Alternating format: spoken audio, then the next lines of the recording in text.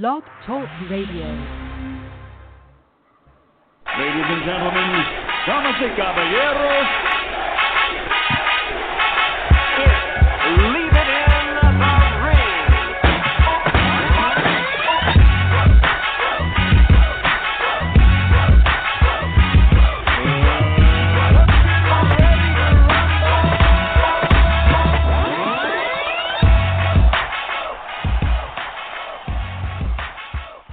And welcome back to another edition of Living Room Radio. I'm your host, Dave Duenas, with my co-host, as always, Emil Carr. We're still missing Kenny. Kenny should actually be back next week. I think that's the plan, next week or the following week. He's just getting it situated going still. That computer, man, he's got one of those like Terminator computers. So, you know, it's just he's got to put everything back together. And he was explaining it to me, Emil Carr, but I was just like, you know, when somebody starts talking to you about something, but you don't want to sound dumb or look dumb, so you're just like, yeah. I've had that problem before, and I was just like, what the fuck is he talking about? I've never had his problem. I'm on a regular laptop. His PC is like half the size of his living room, so he's dealing with a whole extra level of computer stuff. But I do miss Kenny. I do too, man. I think a lot of us, actually, a lot of our listeners miss Kenny, and they're just like, man, tell us the truth already that he's never going to come back. Actually, that's not even true. I do speak to him every week, man. And I'm like, he said, dude, I miss coming on, but you know, because of what's going on in New York, and New York really got that major hit from the COVID and stuff. And, you know, you guys were actually the first ones to go in quarantine, and just so much stuff was going so fast that everybody had to basically rearrange their life and their living. So, you know, Kenny was one of those, man, where he just had to basically kind of, because he lives with his brother and he's got a roommate. So, you know, now everybody is in one spot. So the privacy was really not there, and he had to respect everybody else's privacy. That's why you're not seeing Kenny or hearing Kenny on the show, because of the time situation. You know, remember that old saying, hashtag blame Bob? You know, Bob Arum, blame Bob Arum. Hashtag blame COVID, why Kenny is not on the show with us right now. Yep, you can blame COVID. And it's been affecting all of us. It's affecting me right now. We're trying to figure out what the hell's going on with the school situation here in New York. I mean, we're only a couple weeks away, and like my school in particular, like there's no plan. They haven't worked with the teachers. It's a whole hot mess. Oh man, the whole country's a whole hot mess right now. I mean, so many things are going on. I don't know when things are going to go back to normal. I made the prediction, like a lot of folks, and I even think yourself and, you know, anybody with a brain had said that, you know, things are not going to go back to normal. I don't see anything going back to normal, even with sports, until maybe mid or late of 2021. I'm a Debbie Downer. I know that, but I'm a realist. And the way I'm looking at things is it's going to take some time, because the fact that we're so divided at the moment, this country is so divided. There's so many things. Everybody wants to be right. Nobody wants to sit down and have a conversation. And that's pretty much what it is. I wish we could sit down, though, Emil Carr, and our listeners. I wish I could sit down with Glenn Fieldman, Frank Labardi, and Don Trella about their scorecard for the WBA interim lightweight championship fight that was on Showtime between Rolando Romero and Jackson Marnez. I mean, I don't know about you.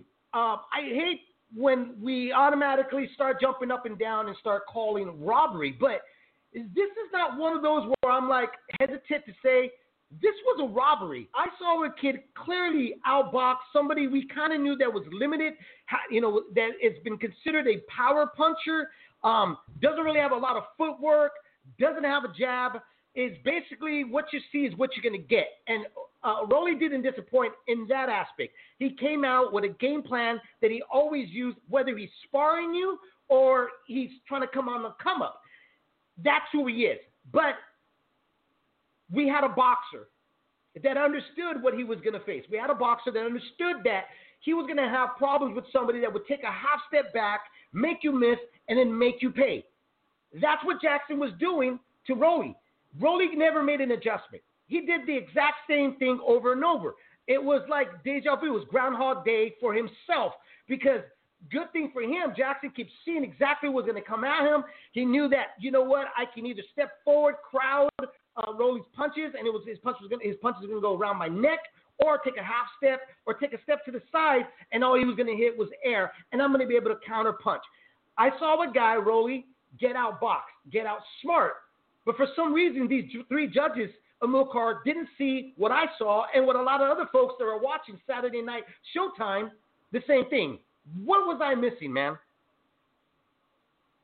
I guess you didn't have a fever and severe symptoms of COVID, because I guess they were testing the boxers and the trainers for COVID, but somebody forgot to test the judges. I mean, I don't know what they were watching. They clearly had a high fever. You know, they probably had the runs. So clearly they were really distracted. It was...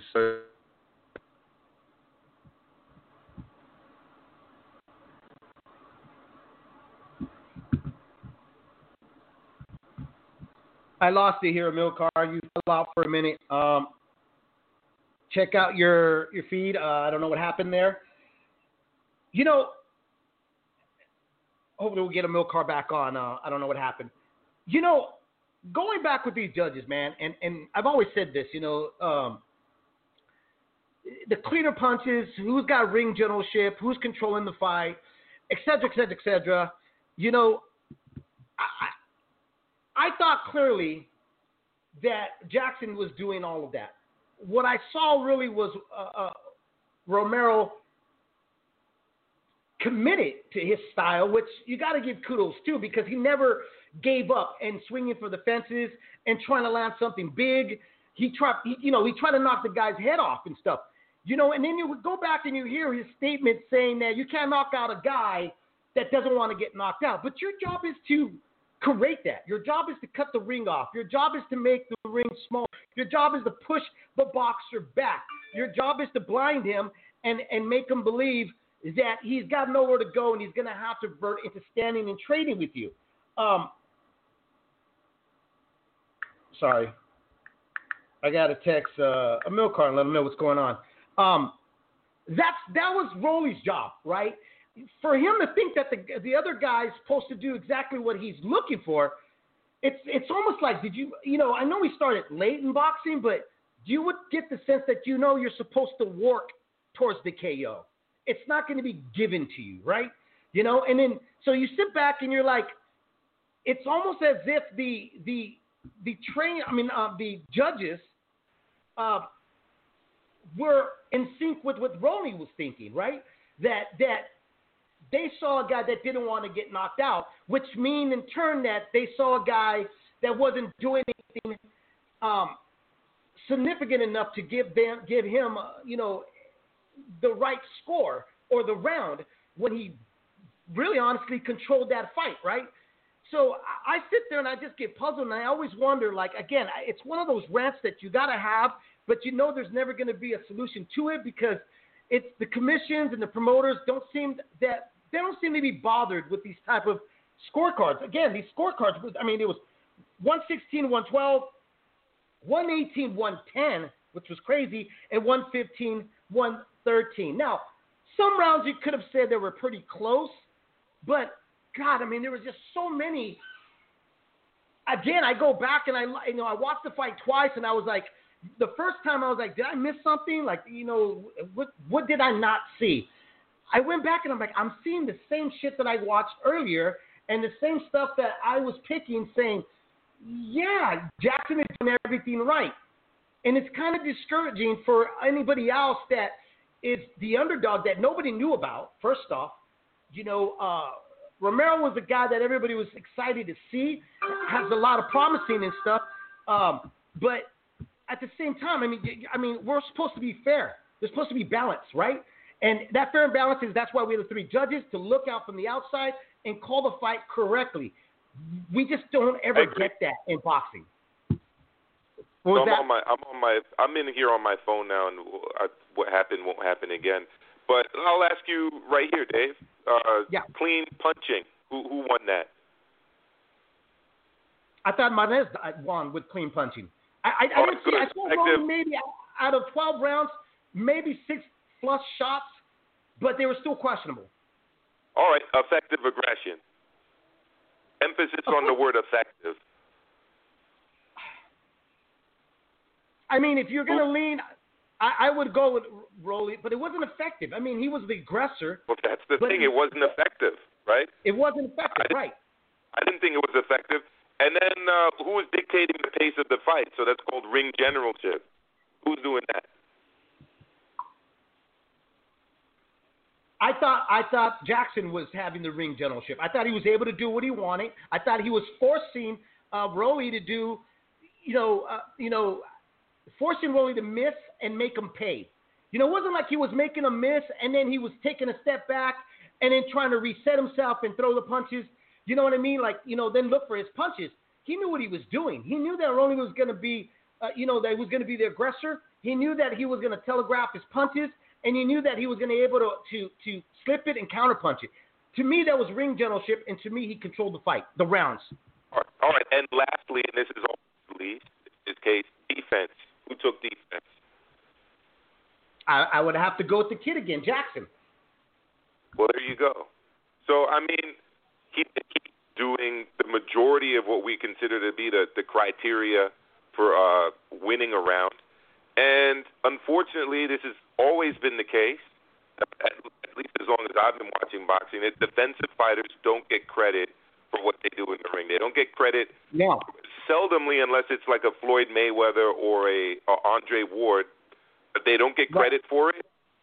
And, they end up on the bad end of a lot of decisions. It kind of took me back to like Glenn Koff Johnson's story a little bit, where he was going to all these people's backyards, losing all these decisions, and then he really didn't start winning fights against top tier opponents until he adopted an aggressive style.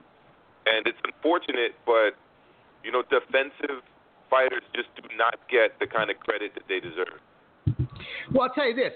Defensive fighters that are not known, that don't have the pedigree, like a gold medalist as Andre Ward, or, the recognition like Floyd Mayweather. I mean, Floyd didn't come off like that in the beginning of his career. He was an aggressive featherweight. He was, somewhat of a knockout artist with hand speed, but with a lot of boxing skills, That's how he started, Pretty Boy Floyd. Then he kind of reverted. The more weight he went up, the more defensive-minded he became. So, he wasn't named by that time.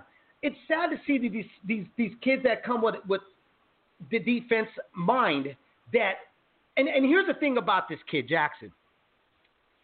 His defense, though, was not running the way Rolly was trying to portray him, like saying, you can't knock at a guy that doesn't want to be there. I mean, the guy was there. He used the ring effectively, when he needed to. If his legs were too close, or let's say he had to reset himself, he would step out, roll out, and then reset. It wasn't like he took a long time. You didn't see him jog around the ring and then reset. He was there all the time, and that's why Rolly was having a difficult time hitting him, or let's say throwing combinations. It wasn't like Rolly was throwing 5-6 punches at a time. He was throwing for the fences at the guy. He just couldn't land a punch. And I think that's what's discouraging. You see a defense guy like that went out there and fought a beautiful plan and was in front of him and making him pay every time he swung at the fence, to not even get the decision, or not even have a scorecard that was even close to saying that we can argue, that some rounds were close. It could have swung there either way. I mean, he didn't even get that. There was nothing there that the judges basically said was, Rolly, you're right. This guy ran. He wasn't there to fight. He was just there to be a warm body, or he just came to collect the check. It was terrible, man. And to me, that's just really shitty. And it's really shitty that these judges are never accountable for taking away somebody that comes here to the States and fights really hard, comes with a game plan, okay, and comes in and does exactly what he was supposed to do, because this is what his trainer, Garcia, told him what to do, and it gets all taken away from you because you don't know who he is, and you know the more of the house name and the more potential of maybe of getting a bigger fight is going to be Romero. It's kind of bullshit. It's, you know, the politics getting away with it, and I agree with some fans. It hurts the sport. It's not going to stop us from watching the fucking sport. It hurts the sport. Well, the unfortunate thing, too, is, you know, growing up watching, I'd always hear trainers, fighters from the U.S. complaining about going to Germany and other places to get a fair shake in a fight. And they were obviously referring to the scoring and the judges. Well, really, let's be a little bit introspective here. How many of us actually think that fighters from outside the United States believe that the United States is fair when it comes to scoring fights, especially for international fighters? It almost never is, if you're just going to be honest about it. You know, I'm watching the highlight reel that Showtime put together of this fight. You know, just a snippet of it, but I mean, the combination that they show Romero landing, I mean, it was one clean shot, and it wasn't really that clean because he was kind of turning away from it defensively, and every other shot was caught on the gloves. I mean, and that's the best clip that they could put together to show that this guy won the fight. I mean, it does get angry because, you know, anyone who's worked hard to do something and had that taken away from them or not recognized knows that feeling. And you can only imagine what it's coming from poor Caribbean and Latin American countries, getting on the plane, hoping that a fight like this is going to change their lives, the lives of their families, doing everything that they're supposed to do, only to, you know, walk away having been robbed. And I do agree with you, David. It was a robbery, so we shouldn't shy away from using that word. Yeah, you know, we always want to be careful of using that word, overusing that word, just because the fact that when there is something that is a robbery, which this kid got. I mean, he was robbed in every aspect. He was robbed from a win, a title. You know, the judges, all three of them, didn't even give the kid a chance. You know, in one of our Leaving the Ring emails, somebody was asking me about Oscar De La Hoya jumping in the loop, saying that as a fighter, it's really, really embarrassing.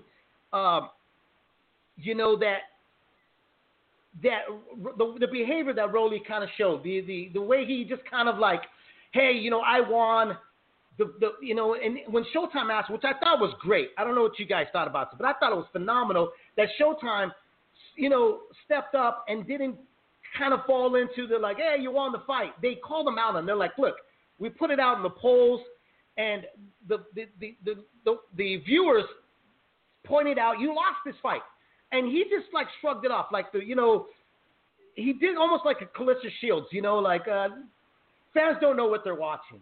I won that fight, but I thought it was brilliant that Oscar jumped in the mix and basically, in my opinion, put the pressure on him by saying, you know, like you should never bring Ryan Garcia into your conversations ever again. And the reason I say that is because to me that puts pressure on Romero to give that kid Martinez a rematch, deserving. That's a very controversial, questionable win. A lot of us are calling that a gift. To me, that was a gift that he got because, in my eyes, among a lot of other people's eyes, he didn't win that fight.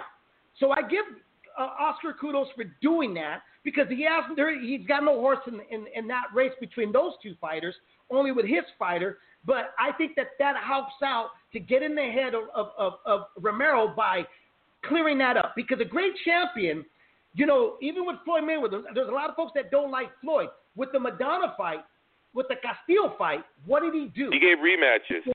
He gave him a rematch. He immediately gave him a rematch and said, hey, okay, you guys thought it was questionable, controversial, I'm going to clean that up. And what he did, he did a shutout. That's what Roney needs. He's with a TMT. That needs to be a traditional thing from the TMT team then. They need to press for that. They need to make their fighters do exactly what the boss man used to do in his career when he was active, which is it's questionable, it's controversial. Let me erase that. Let me clear that out of your head by giving this guy that you feel beat me another run at the title. That should be automatic from Romero. And I would like to see that. Yeah, it should happen. Unfortunately, here in the United States, like in places like Germany, we don't actually bring in referees, and neutral judges. You watch fights that take place overseas, and I used to hear when I was growing up names like Stanley Christodoulou from South Africa. There's obviously Pavon, the referee that would go out to various European and other locations, Luis Pavon. That doesn't happen in the United States. It's very rare even for judges and referees from outside of a state to officiate or judge a fight in places like Nevada and New York. So, what can be done? It's a question that you asked early on, Dave. I think we really have to bring in a fourth judge, and I think that fourth judge should be watching the video feed. That's one thing. I think you look at other sports and what they're doing using technology. Boxing try to figure out a way to do that, and it's all competition area compared to a football field or even a tennis court or a basketball court. They have to figure out how to use the technology that's already there to help with the scoring of fights.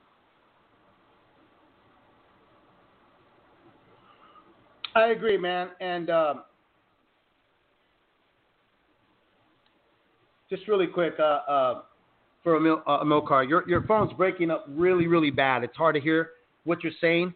So I apologize to everybody up there in the chat room saying they can't hear Amilcar really good because it's breaking up. Oh, no. I mean, there's so many different ways we could fix the judging. I think, a lot, even fight fans have great ideas. I think one idea for me would be that a judge doesn't know what fight they're going to be assigned to until that exact moment when the fighters are doing the ring walk. I think that's when they should be assigned and told. I think also they, that their history of how they judge fights should be looked at and logged. If it's a questionable, scorecard, that should automatically be logged in a red flag. To me, there should be like a certain amount of marks on your record that a fighter team could look, just like, a fighter's team is able to see the ref and question whether or not they want that ref because they might feel that there's some bias towards them, and they say no to that ref. I think every team should have the right to pick their jury, which would be the judges, in order for them to say, I'm comfortable with the competence of this judge. Because let's be honest here, these judges, more and more, I say this on Twitter all the time. If you follow me on Twitter, you'll see me. It's not boxing until a judge fucks up the night. It's never boxing until one of these judges give you an outrageous score on their card, or they just completely,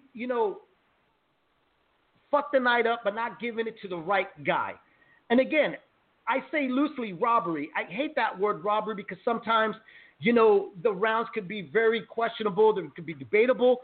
But when it comes kind of clear with this kid that beat Rolly, I don't think anybody, unless you're like a Rolly fan and you're blind, and you don't watch boxing, you only watch him fight, then yeah, you're going to be on his side, okay, if you're on the Romero team. But a real fight fan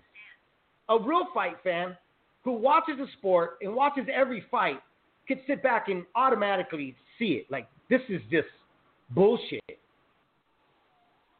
Yeah, 100%. Hopefully you can hear me clearer now. It was storming here pretty hard the last 5 minutes or so, and I had to move. Can you hear me okay, Dave?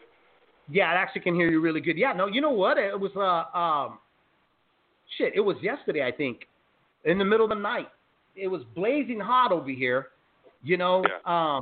It was freaking hot over here in Northern California, and then we had storm and rain, and really weird, man. Anyways, hey, let's move on real quick. On that Showtime card, we did have a heavyweight fight. Otto Wallen, who fought Travis Kaufman. Whalen went out there. Dude, it was so one-sided. Kaufman, he hurt his shoulder. But really, I didn't even see him in the fight. I mean, I've never been I don't know about you, but I've never been a Kaufman fan. I've never really thought much of him. You know what I mean? I've always thought he had a great, he's always had a great mouthpiece, but his mouthpiece has never really backed up his boxing skills. So, I didn't really think he was going to do much. And I know he's been threatening that I'm going to retire if I lose another fight. I think you should retire, regardless of whatever was your shoulder or whatever. I didn't give him one round. I don't know about you. I didn't see Crawford. I didn't give him a round. I'm sorry, but what does his shoulder have to do with the shape that he came in at? I mean, he was roasted out of shape. I'm sorry, but when a pro athlete, quote unquote, looks that way, right. I have a very tough time respecting them, and because they didn't put in the work to get themselves ready to fight. I used to box as an amateur myself. It's been at least 15 years now. I don't look anything close to that. I'm just a public school teacher that works out at the gym, and you put me beside him, and you think that I was a pro athlete. I mean, it's terrible. The fact that he was talking about retirement only goes to show how much his mind was committed to competing in this fight. And like you, I didn't score a single round. Unfortunately for me, as a fan, what I was actually hoping for was to kind of get a look at Wallin again, because I didn't really get that great of a opportunity to analyze him with the Fury fight, because most of the time we were watching that fight, we were focused on Fury's cut.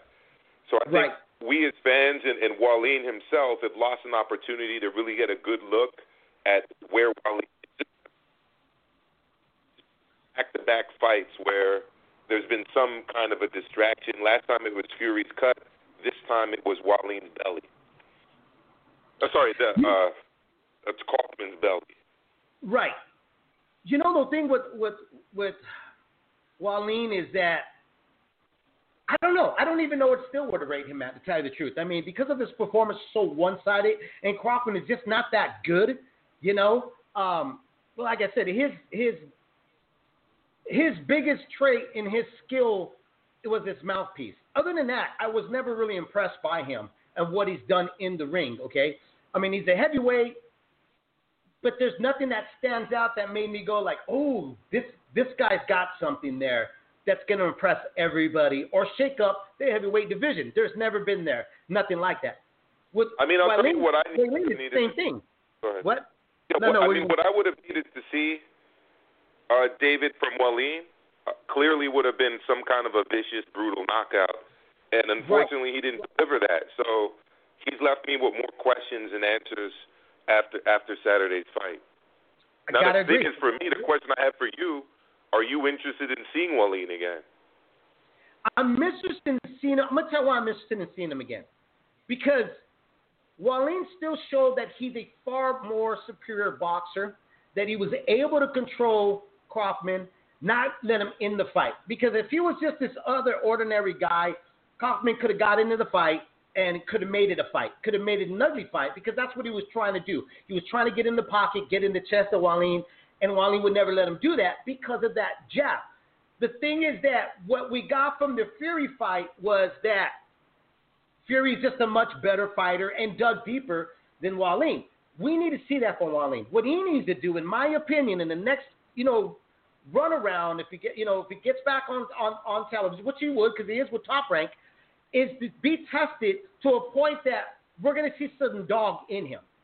Because in order to really be a contender in this heavyweight division, of all the guys that you see right now in the division, going from, Wyatt, Povetkin, Ruiz, Fury, Wilder, even Ortiz, who's been out of the scene for a minute, but, Parker, all these guys, is that they got some dog in them. They're willing to fight. Anthony, Joshua Anthony, they all got some dog in them. They're willing to fight. With Wallin, we saw a guy that was comfortable of just breaking down their opponent. And when, really honestly, let me ask you this, and anybody out there that's listening right now, at any time, did you feel Wallin could have stopped him if he would have, pressed a little bit more down on the gas? to take Kaufman out. I did. I thought, hey, if he just stepped it up and decided to throw some right hands and uppercuts and decided to let his hands go, there could have been a strong possibility that the shoulder injury wouldn't have stopped it. It would have been Wallin's combinations. Yeah, especially a little bit more body punching and, like you said, volume punching. You know, I'm thinking of guys that I might pair him with, and maybe a guy like Carlos Takam, who's signed to Top Rank as well and is in the same stable. Yes. I need to see him beat a guy like that convincingly before I really discuss Wallin with the likes of Joshua Fury, even guys like Andy Ruiz, Joseph Parker, and those kind of guys. Definitely not even a Dillian White, who fights this weekend, and I know we're going to talk about that later with Povetkin. You know who I'd like to see Wallin go in with, and I think this is great because they just signed on with Top Rank, is the Nigerian puncher, what's his name? Efe Ajagba. I think that would be good. That's a good one. I like that. Yes. I like that. Great test for both of them. Yep, that forget Takam. That's the fight we should see. That's the fight we should see. I agree. Not as Wallin is what makes the heavyweight so fun. Like Andy Ruiz, he's a spoiler. I think it could be just because he could box. I mean, you can't. I mean, like I said, there's questions there. Like I want to see. We know he can box. We know he can move. For his size, he moves really well. I mean, there's no question about that. Like I said, with the Kaufman fight with Travis, he showed us that this guy that was trying to rough him and really make it into an ugly fight, make it his fight, he wasn't allowing that because he jabbed. Like, and it's almost natural for him, which I really love to see when a fighter does it. This is one thing when you know it becomes very natural, that they use their jab so much, even in sparring, hitting the heavy bag, the double M bag, is that after he take a step back to create space for himself and spots for him to take some breath, he jabbed. But not very stiff jabs, but he jabbed to let the other guy, kind of be hesitant to try to walk back in, and that's a very smart, intelligent way of creating distance and time for you to get a breather. He did a lot of that, but again, I'd like to see what he does next with another big guy, and like I said, with the Nigerian puncher. I think that would be a good mix-up to see where the radar we could put these guys at in the heavyweight division. Yeah, again, I think that's a great matchup, David. Yeah, oh man, I mean, I don't think we'll see it this year, which is rightfully so. I think that why does his name keep falling out of my head? I have it right there. The Nigerian kid. Remind me his last name again. Ajagba, right? Efe Ajagba. Ajagba. So, I don't see him and Wallin getting in this year. I think Ajagba's going to have a fight, kind of like a tune-up fight for him, the debut fight with Top Rank, which is always smart. Top Rank does that all the time just to kind of get the ESPN viewers kind of familiar with, because he was on PBC and everything.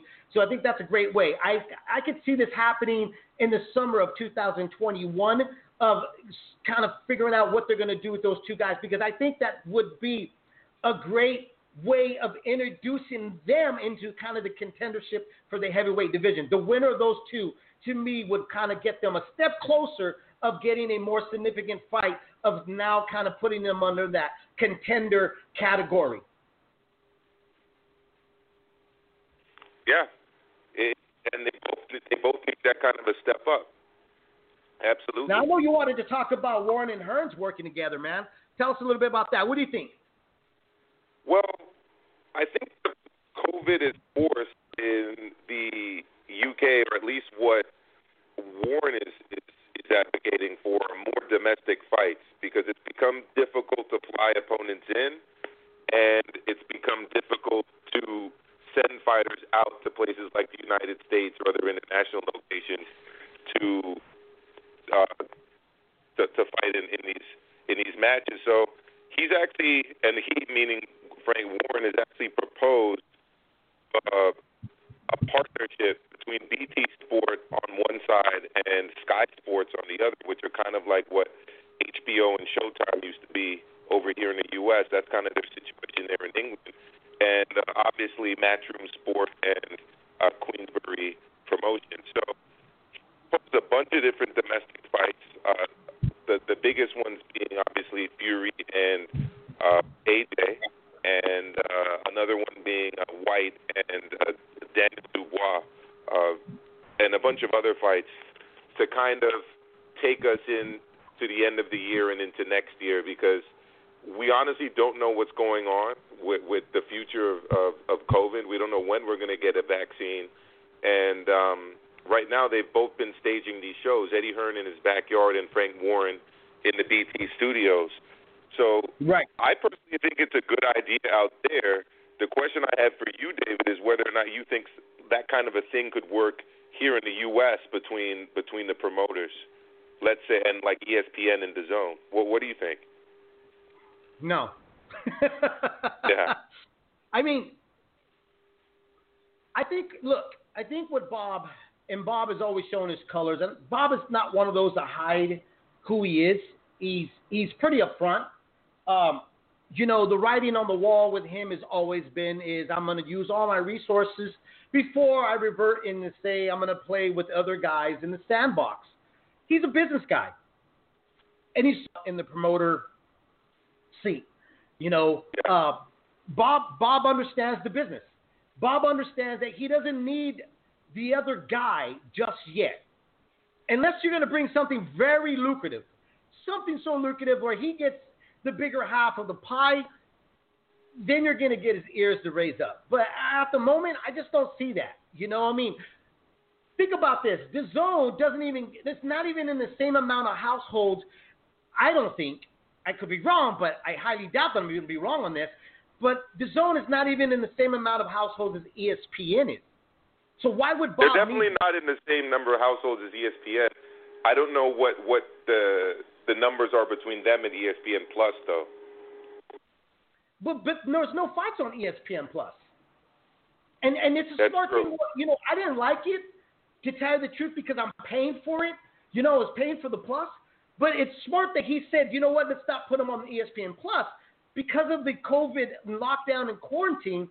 Put them all back on ESPN, regular ESPN. It's smart because more people are going to watch that. Whereas before the whole COVID-19 situation, everybody was on the run. Everybody was living their daily lives. A lot of folks weren't staying home on Saturday nights. They were. Well, you also had a lot more sports like college basketball, college football. You name it, it was on regular TV.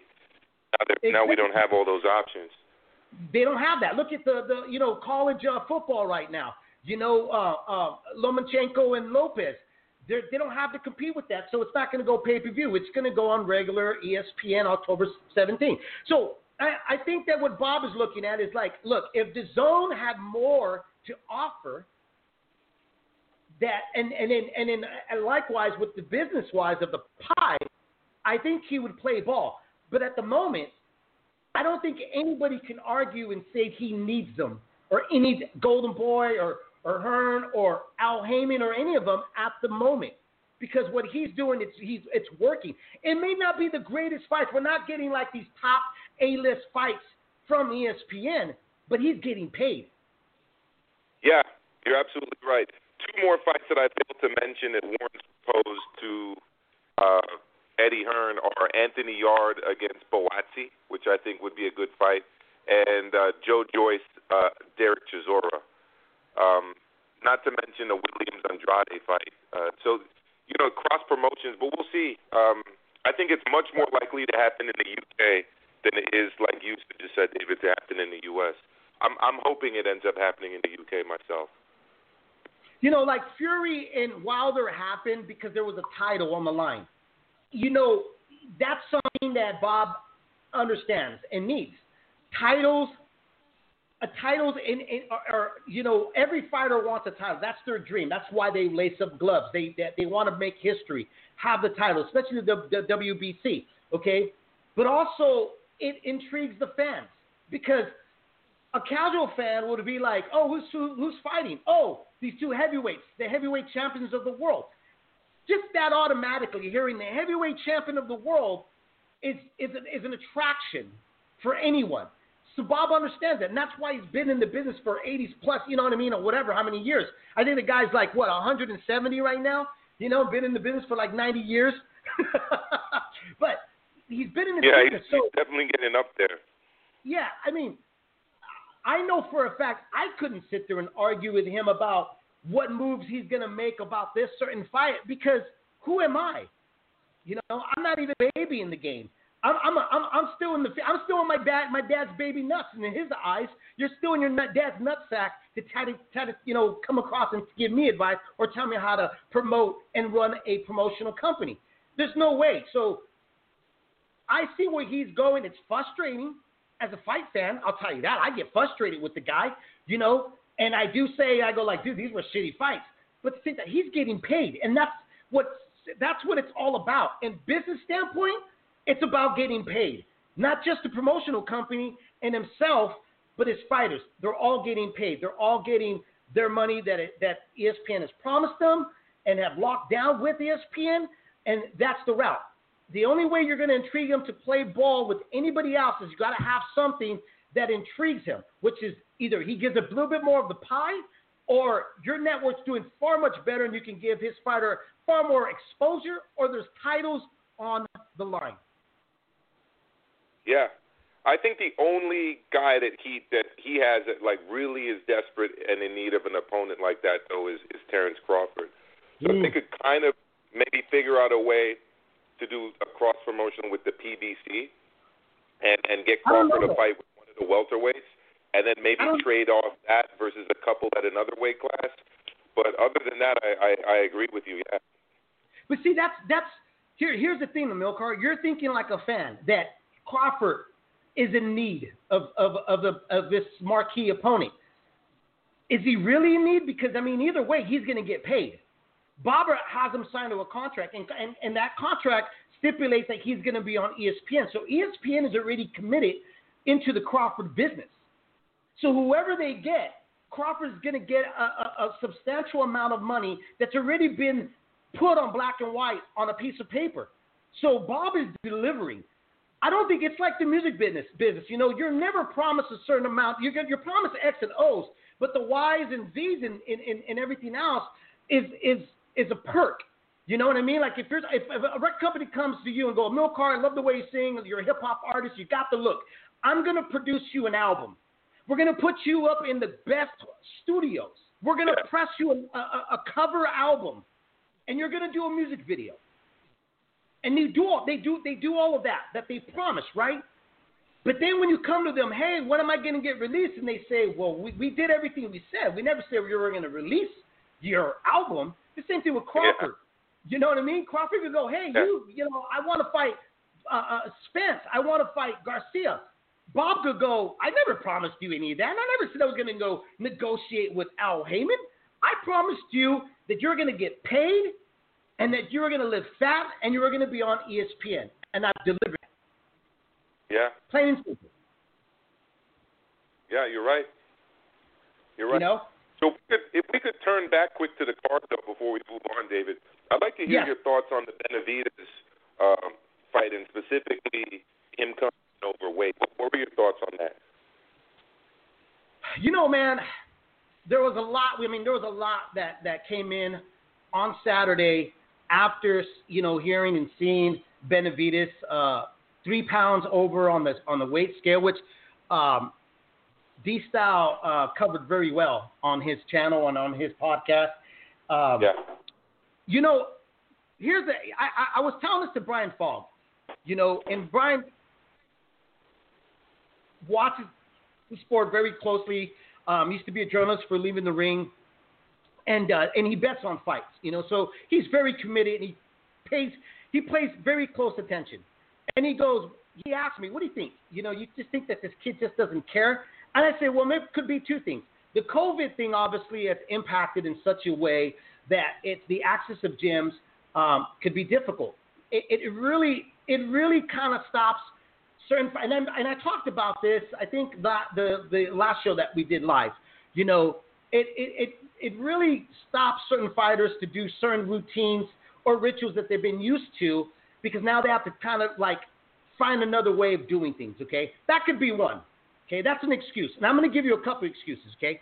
The second one is that maybe his body just couldn't sweat out the rest.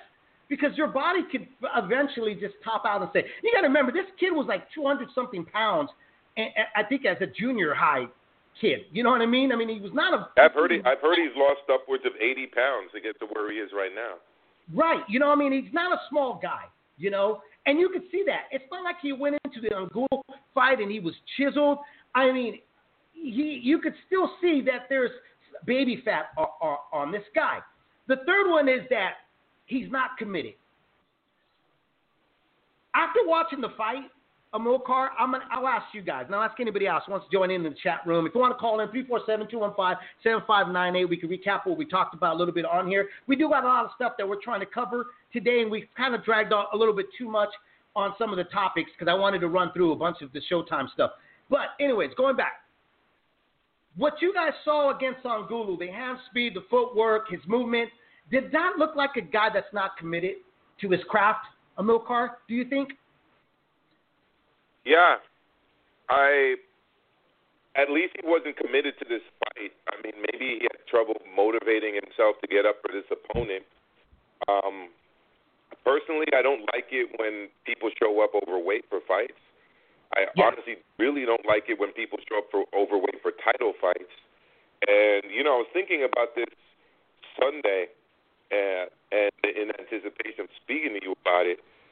I think that if a guy turns up overweight for a fight, that it should be a no decision for the guy that shows up overweight. And if the guy that doesn't show up overweight wins, it just becomes a win. I don't think it's enough anymore to just say to people, you know, yeah, you can go in and win the fight. You can pay a little bit of side money to your opponent, and we'll strip you of it. I don't really think that's enough anymore of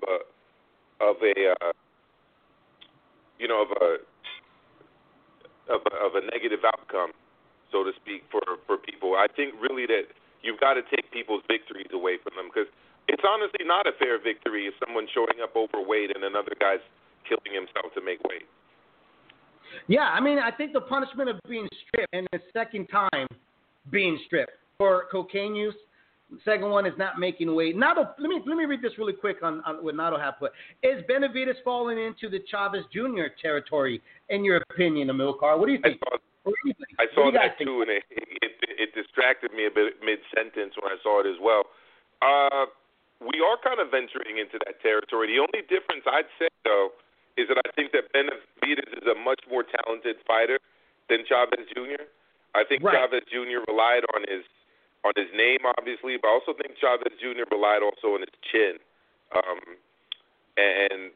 But one thing that they both do have in common is that they're very big for the weight class, and they use their size as an advantage. So I definitely see that similarity there. But I do think that Benavidez is a much more talented boxer than Chavez Jr. I'm going to say this, because I know Nato put that out on Twitter as well. And I was cracking up when I saw that. I was like, fuck, I hope not, bro. Yeah. I was like, I hope not. But, and I think I know where Nato's going with this. Because of the drug, the cocaine, and coming in the first time. And Benavidez said, look, this is the first time. And I'm like, I'm trying to think, is it the first time? I think it is the first time, right? You know, if he does it again, then I'm going to say, yeah, he's starting to hike up the trail of Chavez Jr., you know, but skill level, like you were mentioning, Amilcar, it's night and day. Like Benavidez, there's no denying the kid is gifted. He looks very comfortable in there. He looks very much in control. He could see the punches coming at him. He opens up when he feels like it. He throws combinations when he decides to. When he wants to get aggressive, he does. I've always said this. Great jab. He can fight inside and outside. He's got all the tools. He knows how to fight big. He's the full package. You know, he is the full package. He's a volume puncher. He's not the biggest puncher in the world, you know, which I would like to see him sit down more on his punches, but that's not him. He likes to throw volumes of punches. You know, he's like he's a far much better version of a volume puncher than Santa Cruz. You know, he knows how to place his punches. He, you know, in a lot of ways, he's a scary 168. But I wonder how long he can stay there at 168 if he can't shed these 3 pounds. And you know, you got to give him his team the benefit of the doubt. They were saying, like, his dad immediately said, we're not going to go anywhere. We're staying at 168, which that is a smart thing to do because those were at 168 is where the bigger fights for him at this moment, right? You know, you got Caleb Plant, you Callum Smith, you got Canelo, you know, all those guys. Okay, you got Ramirez, who's a free agent. So the big fights are there, obviously, right? So I'm giving him the benefit of doubt. I want to see what happens next. You know, the approach. Is this a wake-up call for him? This is the second time, dude, you've lost your title, you know, without really losing a fight. And you looked spectacular when you came out. That the disappointment to your fans was like, shit. You know, here's a guy with all the talent in the world. And like Nato right now is putting lack of discipline rarely, if he ever gets better for any boxers. You're right. It rarely does it. We saw that with Andy Ruiz.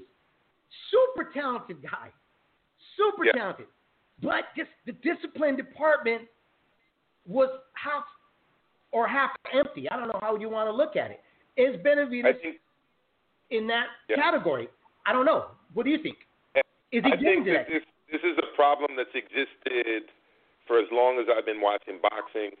I don't know if you remember Kurt Johnson, the fighter from Halifax or around Halifax in Nova Scotia, Canada, who's a heavyweight, super talented guy. He was supposed to fight Lennox Lewis at one point, but he just couldn't keep himself in shape, you know? In fact, I think that the fight between, if I remember correctly, the fight between Vitaly Klitschko and Lennox Lewis happened because Kurt Johnson fell out of that fight and Vitaly replaced him at the last minute. I'm thinking I'm getting that right. But I just remember him as another fighter who just, you know, couldn't keep himself in shape, and his talent didn't take him as far as he actually should have gone because his weight got in the way. So, like I said, I hope that's not the case with Benavidez. But he's going to have to team up with maybe a dietitian or nutritionist or figure out his training. But like you, I'm also going to give him the benefit of the doubt a little bit because of COVID-19. And, you know, obviously that's thrown people out of whack. I don't know what conditions he was training under. It's probably totally different than what he's used to. So, yeah. Well, let me add this. Let me add this really quick. As fans, we were disappointed of seeing Benavidez not make weight, lose his title on the scale, go out there, make a great performance, and look sharp, and look as dangerous as we all thought he is at the 168 division. But the fighters that are petitioning for the vacancy of the WBC, how happy are they, bro? You know what I mean? To see that he lost it on the scale, that they don't have to face him to get that title now. They can petition for it, fight somebody else because it's vacant, get the title with avoiding Benavidez. I mean, Benavidez, not only did he disappoint his fans, but he really cut his own legs off and getting these bigger fights because now there's a perfect reason that Canelo, Callum Smiths of the world, Caleb Plant, even BJ Saunders and them could say, why am I going to fight him? He doesn't even have a title. Yeah, he's lost a bargaining chip. And one thing I would disagree with you on, David, is the fight wasn't 168 pounds, which is my biggest problem is with people turning up overweight is that it's not a fair fight. So, you know, I don't know what he would have looked like had he fought 3 pounds lower. You know, it's tough. I mean, you fought at one point. You know, losing weight to make an amateur tournament, it's not easy. Right. And you know, those last pounds are always the ones that hurt the most.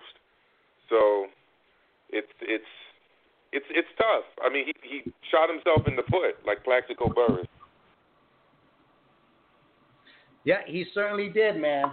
You know, so we're going to see what the WBC is saying, that they're going to go into the board and now negotiate or talk about who's going to have the opportunity of fighting for the vacant WBC, which I think we already know who's probably going to be the name that's going to be the only name that's probably going to be in the hat that's going to be drawn out, for the shot of the WBC vacancy, But anyways, let's move on. Hey, let me ask you this, man. Yeah. Gary Russell, talking about another very talented guy, fast hands, probably the fastest hands in the boxing world at the moment. Yeah. Anytime you talk about Gary Russell, you got to mention the hand speed that this guy brings every time he steps into the ring. Even when he's hitting the hand pads, this guy's just super quick, right? Mm-hmm. Fought once a year, was comfortable actually fighting once a year, because when you corner him in an interview and then they ask him, okay, you're going to fight twice, 3 times, his response was always very clear, right? Which was probably not. I'm going to probably hold off, Yeah. But now, since we've been in quarantine, has this guy been watching the paint run down a little too much on the wall? Because now he's calling everybody and their mother out, and now he's calling out Crawford, and he told Al Heyman. He reported himself on his Twitter account that he told Al Heyman to make an offer to Terrence Crawford to make it happen. Now, if it doesn't happen, you know why. Basically saying Crawford is ducking him.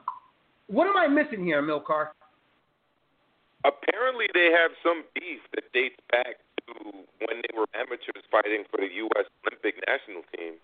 And there was like a big dispute at a training camp that led to a fist fight. It might have something to do with that, but, if you're asking me what I think about that fight, I think it's a one-sided mismatch in Crawford's favor. As much as I like Gary Russell Jr. and respect his skills, he's a featherweight, and at this point, Crawford is a welterweight. A welterweight that hasn't exactly proved himself at welterweight, but a welterweight nonetheless. Honestly, if I was Gary Russell and I was so confident in my skills, I'd be chasing a Lomachenko rematch. That's the one blemish on his record. I'd be chasing everybody, that's in my division, Yeah. And Nato put out there, he asked, who's the bigger disappointment in boxing right now, Gary Russell or Terrence Crawford? I'm going to go with Gary Russell. I don't know. You didn't like the Niambar fight? Wasn't it Niambar? I forget how to pronounce the gentleman's name. Tug. Yeah. I thought that was going to be I thought that was going to be a much tougher fight, and it wasn't very much. It was pretty much a shutout on his side for Gary, But career-wise, I think Crawford is the guy that's not disappointment yet, because the fact that there are good potential fights out there. I think the disappointment would be if he did accept a Gary. I don't know about how you guys feel, but if he accepted a Gary Russell fight, I'd be like, oh, dude, what's going on? Yeah, you got to start questioning whether or not he's just trying to cash out, or, it's a ridiculous proposition. He hasn't.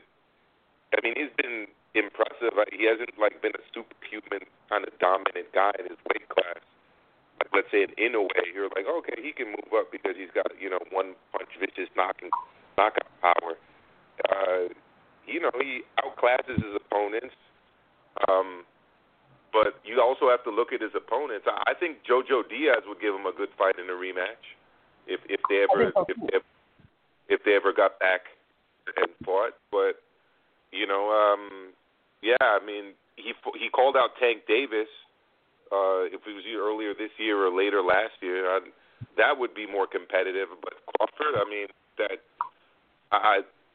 I really don't know what's going on there. I agree with you. The whole Tank Davis would be a more realistic thing. I don't know how real the Gary Russell and him telling Al Heyman, get me in there with Crawford. Is it maybe trying to create noise? Is this a publicity? I don't know. Who knows, right? But okay, let's go. Let's move on from that because I don't think we're going to figure that one out, man. That's still going to be a puzzle in my eyes. You know, I'm still waiting for Crawford to announce who he's going to face next. What's going to happen there? Is he going to cross the street? Like I said, Bob obviously has the game plan for him for the duration of his career. So we don't know what's going to go on there. But I tell you what did Bob do that I really, really like, and in the beginning, I was scared. I didn't think this was going to happen. I was like, yeah, we might not see this fight. You know, these two fighters end up stepping in the ring, but it was announced that everything was worked out.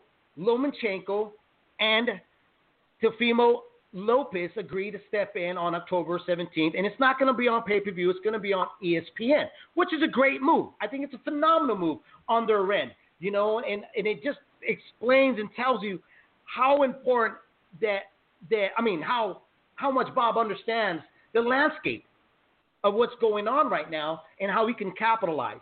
Just because the fact, too, I think you got to kind of add this. Showtime came out with their schedule, and they came out immediately with they were doing with some of the pay-per-view fights. They're going to have what?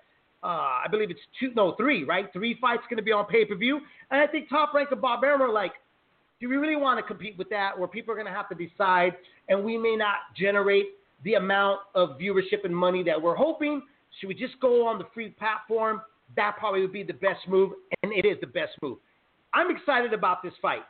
We got 2 guys that have been chasing it. Well, yeah, one guy that was chasing the champion and finally got underneath the skin of the older guy, and the older guy said, that's it. I'm done. I want to jack this dude up. I want to prove to him I'm the best in the world. You're the upcomer. You're the Michael Grant of the division, and I'm the Lennox Lewis. This is a great fight. Amilcar, are you excited as much as I am about this fight? Yeah, I'm excited. 1, because I've been waiting a long time for this fight. 2, because, let's be honest, we've kind of been starved for big, high-level fights all year thanks to the COVID-19 pandemic. So, yeah. Right. I mean, you've got the young, up-and-coming, you know, super confident, flashy, very skilled Teofimo Lopez taking on, you know, a 2-time Olympic gold medalist who won his first world title very early on, and is nothing short of dominant as a fighter. So it's going to be, you know, a highly contested fight, and it's one fight where, you know, a couple scenarios are possible. Like, you know, obviously Lomachenko's been dropped. We saw Linares do that. I was live at the fight here in New York when it happened. And we've seen Teofimo Lopez knock people out brutally. But then at the same time, we've also seen Teofimo Lopez struggle with boxers. And we've seen Lomachenko really dominate guys with his boxing skills more than his power or anything else. So you could see a total outclassing performance. But the reason why we watch the fights is for fights like this. Absolutely, man. I mean, look, this is what I like. Boxing is always prime for prime. When you get 2 fighters in their prime, it makes it kind of extra special. When you get a upcomer facing a guy that's kind of been king of the hill for quite some time and a very dominant champion, you know, and the other upcomer got an eraser, it makes it even a bigger fight.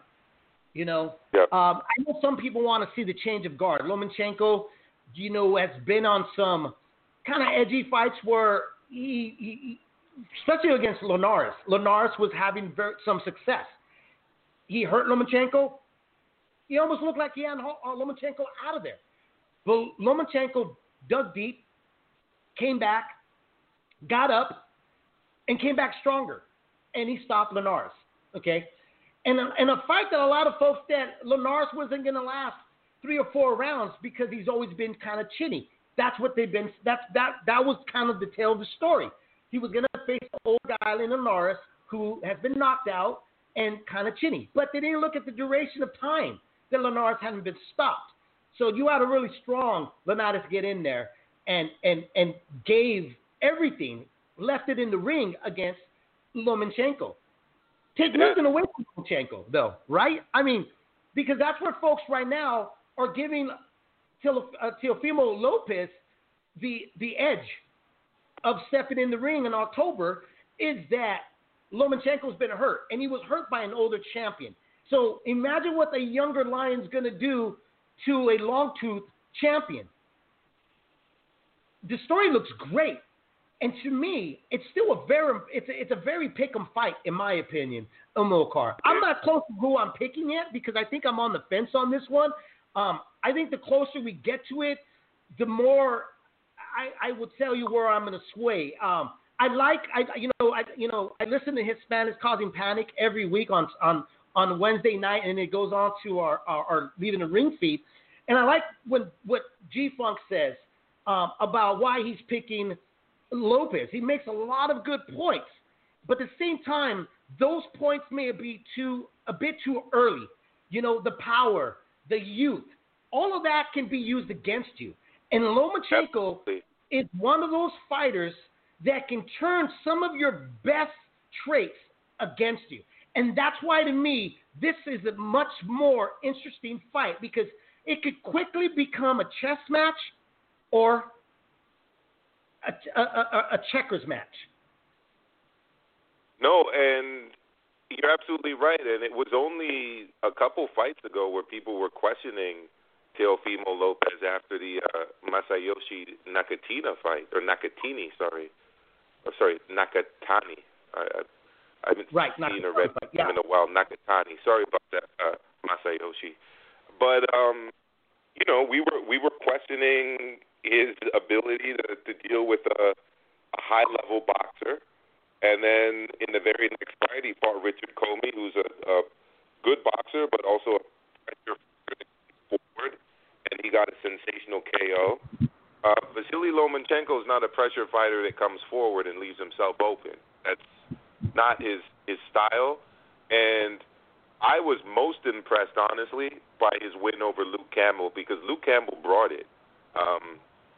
Luke Campbell's probably one of the most unluckiest guys in boxing right now, just off of the fact that, his losses were really the high-level guys. I think kind of the Mendy fight was a blip on the radar, but definitely the Linares fight could have gone his way. And the Lomachenko fight, even though the unanimous decision was very, very close, but Lomachenko did a good job there. He went into the UK. He fought a guy that's bigger than him, who I believe is younger than him by a little bit, or maybe they're around the same age, and who's a southpaw. And he dealt with him very effectively. I don't see Teofimo Lopez's boxing, given the fact that Lomachenko's fought so many styles as an amateur and pro, giving Lomachenko much of a difficulty. I think the challenge for Lomachenko is to not get Teofimo's explosive punch range, and we'll see if he can do.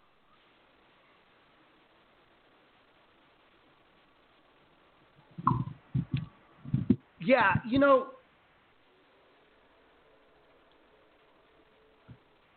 I think I lost you there, Amilcar. No, I'm here. Oh, okay. Give me a second here. Yeah, I mean, I think there's so many variables against Lomachenko and Lopez, is that there's no question that whoever you're going to pick you're going to have definitely some strong points. I think it's not very predictable, this fight, because of what both guys bring to the table. The Japanese fighter, in my opinion, now when I look at it, I mean, there's obviously things you can point out that didn't work for Lopez where he struggled. But the only thing that I could say about that fighter that he faced, the Japanese kid, is the height. Lomachenko doesn't have that. So this is by he's far actually smaller. Yeah, he's smaller. So to me, it's by far a little bit more different, where I thought Lopez was struggling with the height. That could have definitely been something that was a little surprising for him, and he needed to adjust to. And, he never stopped in that fight. He never stopped. So the closer this fight gets, I think we're going to have a lot more to talk about. But definitely want to break it down, and then we'll have our prediction. But I thought it was a great announcement for Top Rank, for Lomachenko, and for Lopez that it's happening in October. If the COVID doesn't knock it down and keep it out of the ring, that should be just a great night in October. Let me move on really quick.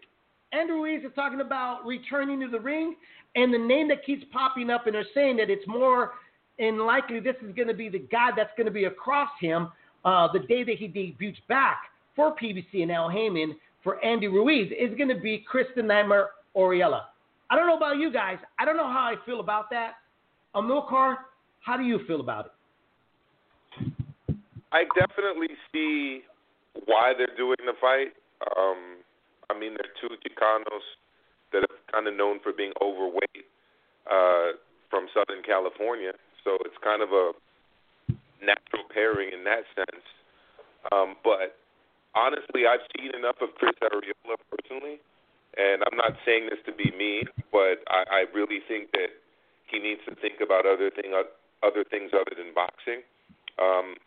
The fight that he had here in Brooklyn, in New York City, against Adam Konaki was a vicious fight, and it's not the kind of fight that I think guys like him have a lot of. He shouldn't be engaging in those type of fights moving forward if he thinks that he's going to have much of a good life after boxing. I like to see guys retire from the sport with all their faculties intact and able to, be with their families and their kids. And as much as I like Chris Arreola, he does get into those kind of exchanges, and I see that kind of a fight happening if he fights Andy Ruiz. A lot of inside fighting, a lot of clean headshots, a lot of letting the hands go, because he's a tough guy that can take a good shot and who's going to do his best as he can to last until the last bell. And, it's definitely going to be fun from a fan's perspective if you remove all those things from your mind. But I like Chris Arreola. I remember when he got into the ring and swore about, was it Don King that he swore about? I forget who it was now. But he's just always been a very upfront and honest guy who's given everything he's got in the ring. And unless he really needs the money, it's not a fight that I would want to see for those reasons.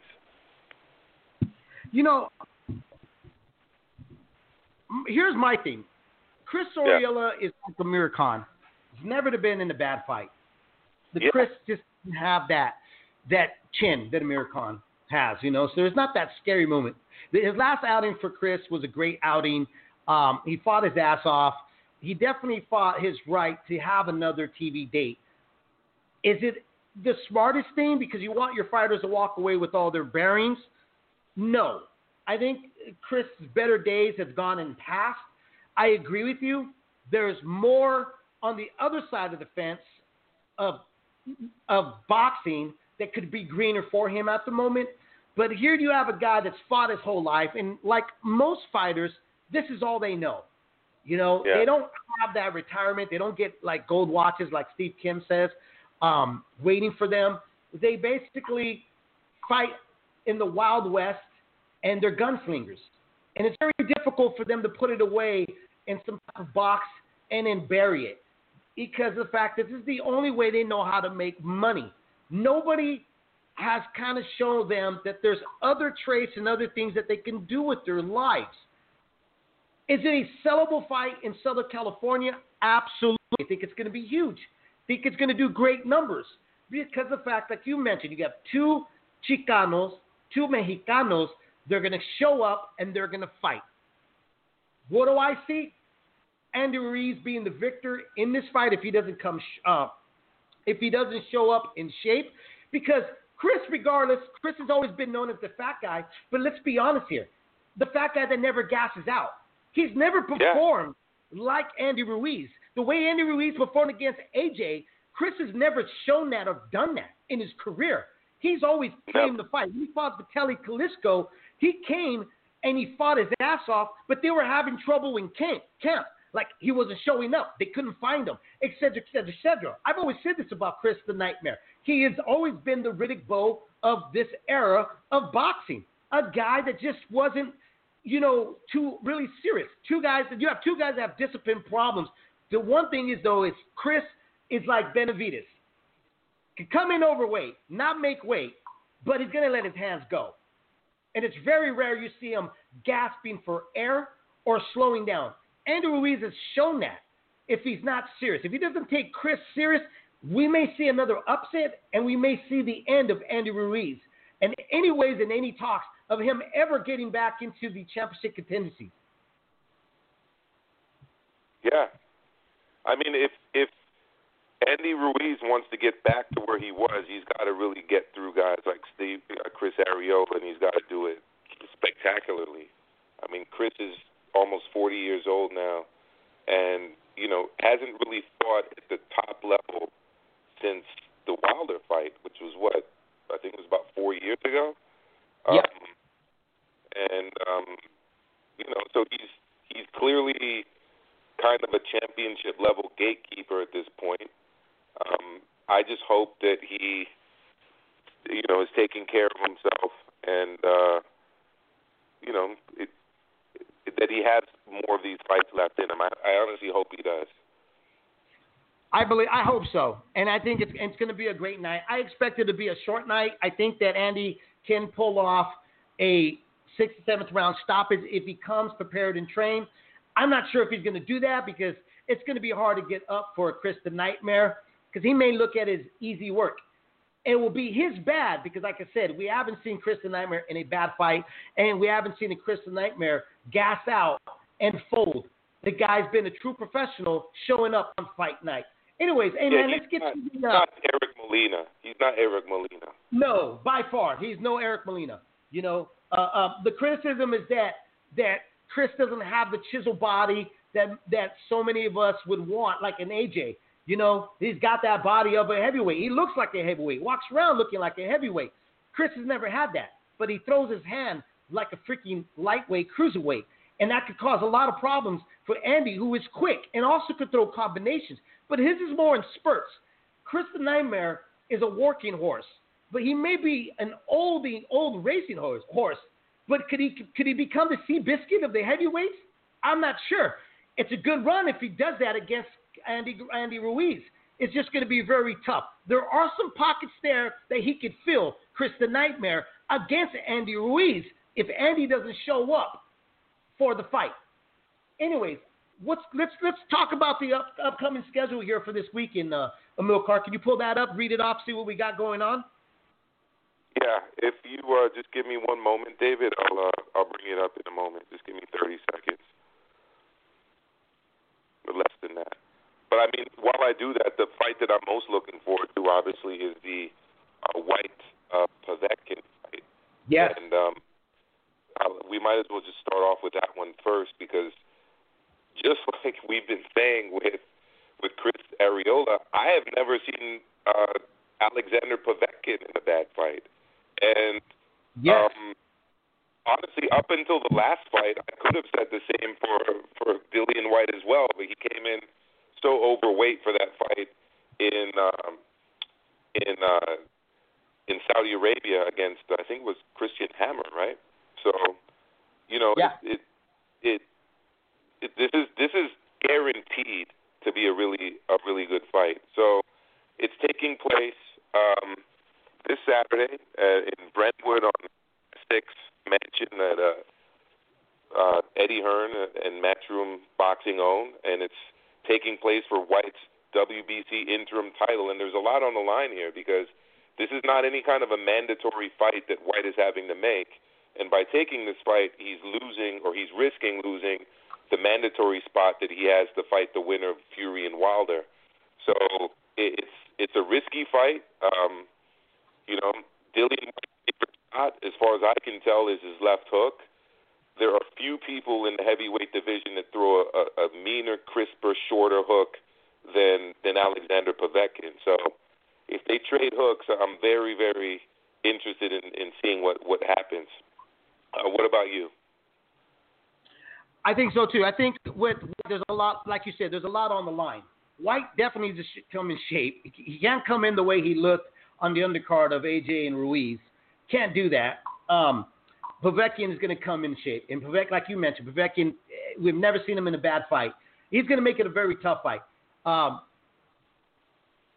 Whether White goes in there believing the victory is already won, I hope he doesn't do that, because there's already talks of AJ and White happening, if White is victorious.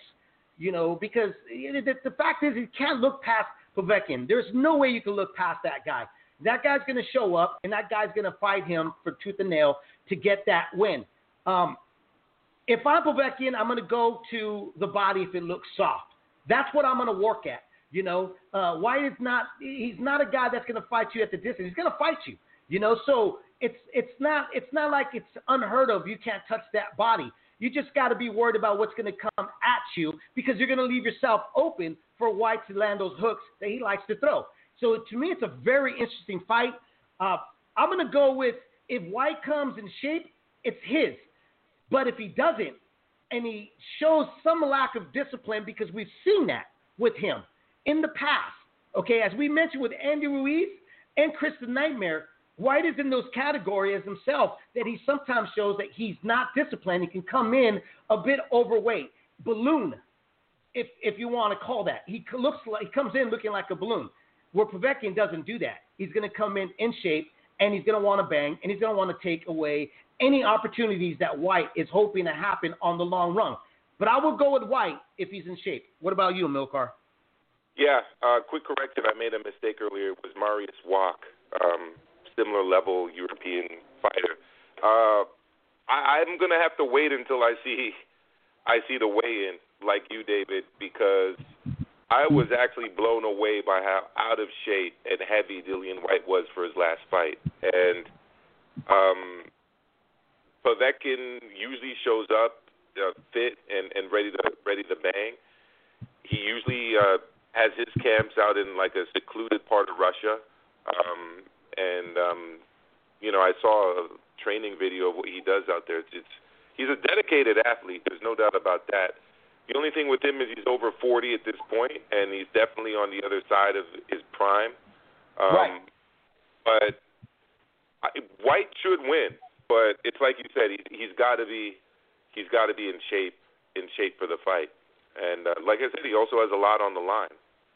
So what's interesting about this fight too, Amilcar, is that Povetkin is in activity, White in activity. So they're really on really level playing field. One guy really doesn't have the upper hand. But the thing with Povetkin is what he's got to look at is the soft spots that how White looked. And that's where, if I was in his corner and on his team, I would immediately tell them, hey, Povetkin, hey, test the body. Let's see how in shape he is. Let's see if he can run into the 12th round. Let's see if we can bring him into the deep end, if he can last. And that's the thing that I would honestly have Povetkin test out and go after. Because in Povetkin's career, we've never seen that. We've never seen him out of shape, and we've never seen him in a bad fight. With White, we have. So that there is up in the air, and that's something that can definitely be tested. So that's what I would like to look for.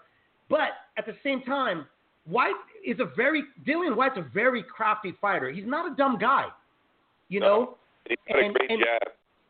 Yep, he's got a great jab. And I think that if he's out of shape and Povetkin does, decide to come out with some pressure, I tend to believe that White's going to fall into trying to box, and keep him on the outside. And he's going to struggle. And he may get a narrow win, a very narrow win, a questionable win, which would make AJ and his team jump for that match immediately. Because if White comes out and he looks spectacular, we may hear the end of talks of Dillian White and Anthony Joshua. We just may. So, in addition to that, we've also got a card on ESPN this weekend between LIITR and Joe Smith Jr. Wait, you don't want to talk about Katie Taylor? No. I'll go honestly, for it. I'll give. Actually, you know what? Wait a second. Yeah, I actually do want to talk about that fight. Why don't you get us started with that? Because I felt that she lost when she came here and fought in New York, and I felt. I do too. I thought she lost that. I felt the Belgian fighter, the cop from Belgium, was really robbed in that fight. So yeah, I actually do want to discuss that. Yeah, I mean, if you want to, if like I said, loosely the word robbery, I don't like putting a tag on. I felt that was a robbery. I was a robbery. I believe that was absolutely a robbery. I thought the first fight, the first fight was great. I thought Persoon came out. I thought that she looked like a female version of Margarito. Went out there, banged the shit out of Katie Taylor. Out hustled her, out muscled her. But I give kudos to Taylor because she went out there and she stood her ground. But to me, she just couldn't win those rounds. For her to take on this rematch, which, Rolly, take note, this is what you need to do to go back in the ring with the rematch with Persoon is great because it only tells me how much that she believes she needs a much more clear decision win or stoppage over supposedly her, the woman that should have got the win, the conqueror. I think this is a great matchup. Now, if Taylor doesn't make any adjustments, she's going to lose this rematch again and possibly even stopped because she looked like she was on the verge of being stopped. If these were 3-minute rounds, Amilcar, could you disagree with me? Oh, I think she might have very well got stopped. Yeah. The thing with me with Katie Taylor too is I wasn't really impressed with her that much in the fight that she had after that versus the Greek fighter. Right. I don't know if you saw it, but she just didn't really seem that impressive to me. I haven't seen anything from her opponent in the last fight. But you know what? She's got to be motivated going into this. Persoon, that is. So I don't know. I mean, I was very disappointed in what happened in the last fight. Mostly because I felt that the Belgian fighter was really done hard. But we'll see what happens. My main problem overall with women's boxing is less fights like this and more just like the mismatches generally. That and the 2-minute rounds as well. I just don't feel that the division in the sport is very deep with talent, so you often end up with mismatches. But this is actually a fight that I think is very, very competitive.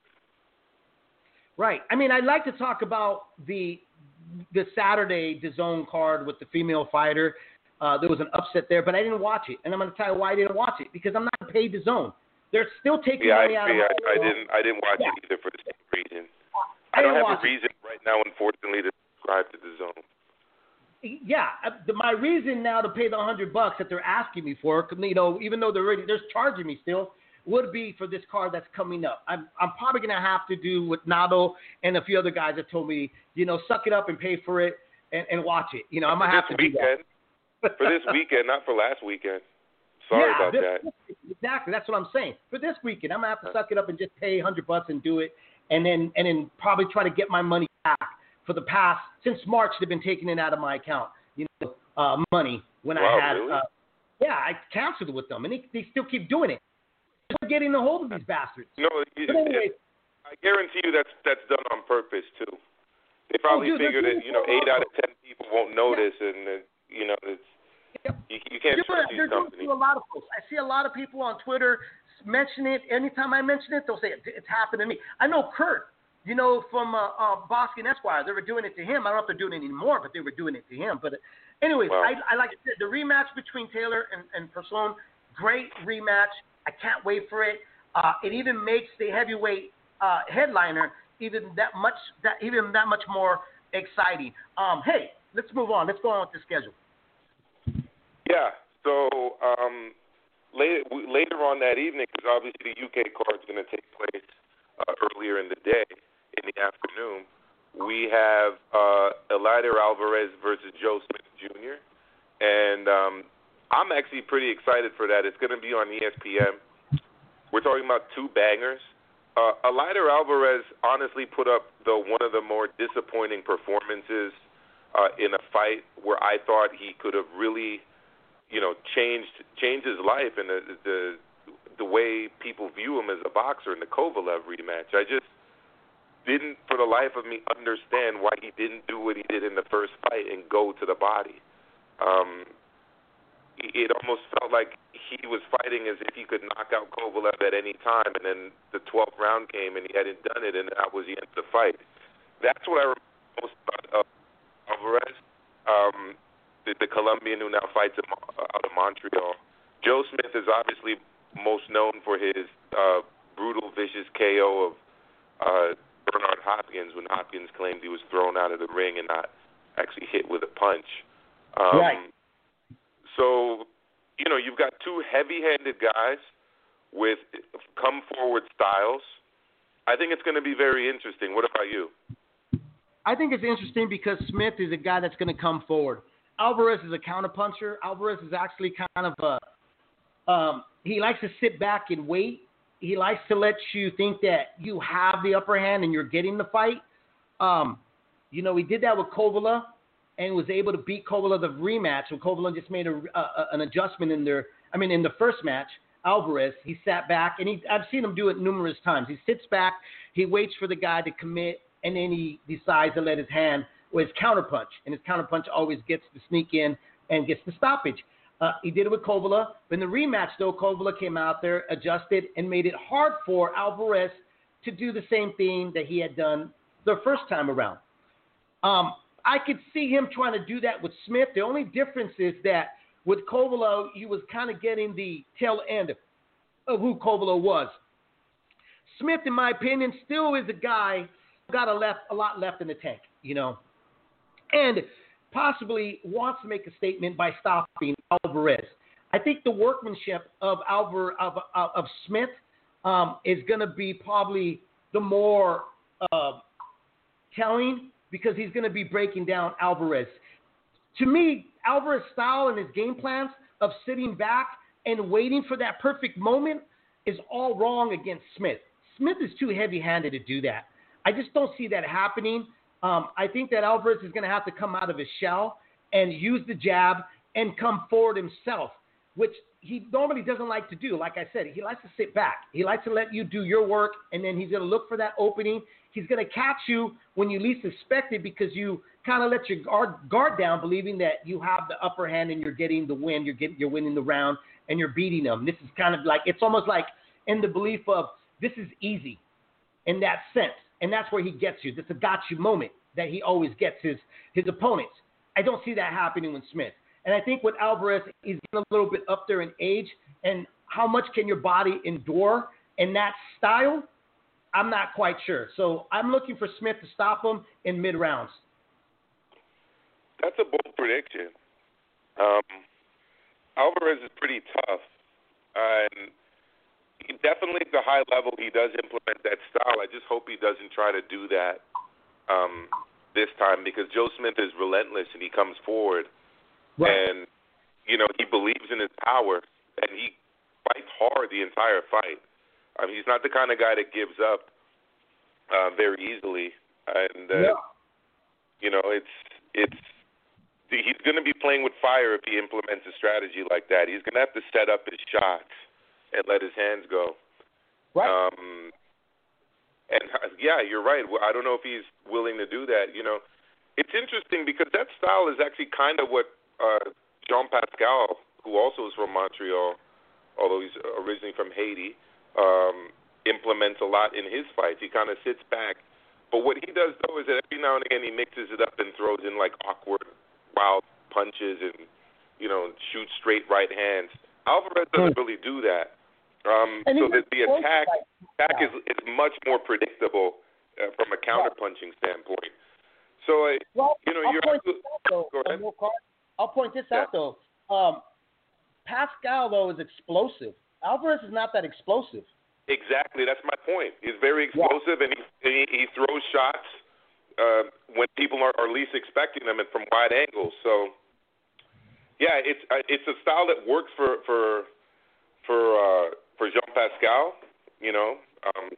but it's not one that's necessarily going to work for Alvarez. And I believe they have the same trainer as well. I think Mark Ramsey trains both of them, right. Pascal and Alvarez. So, yeah, it's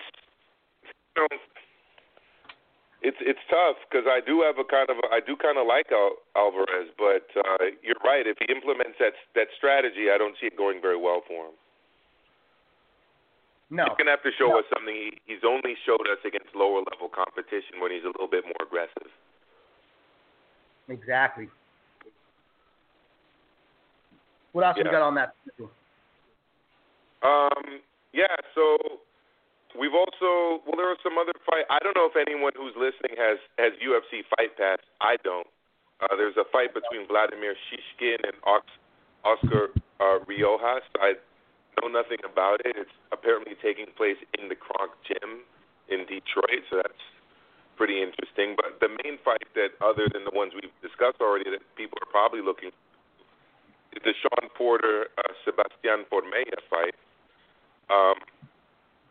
I don't know. To me, it just seems like a showcase fight for Sean Porter. What are your thoughts? I gotta agree with you, man.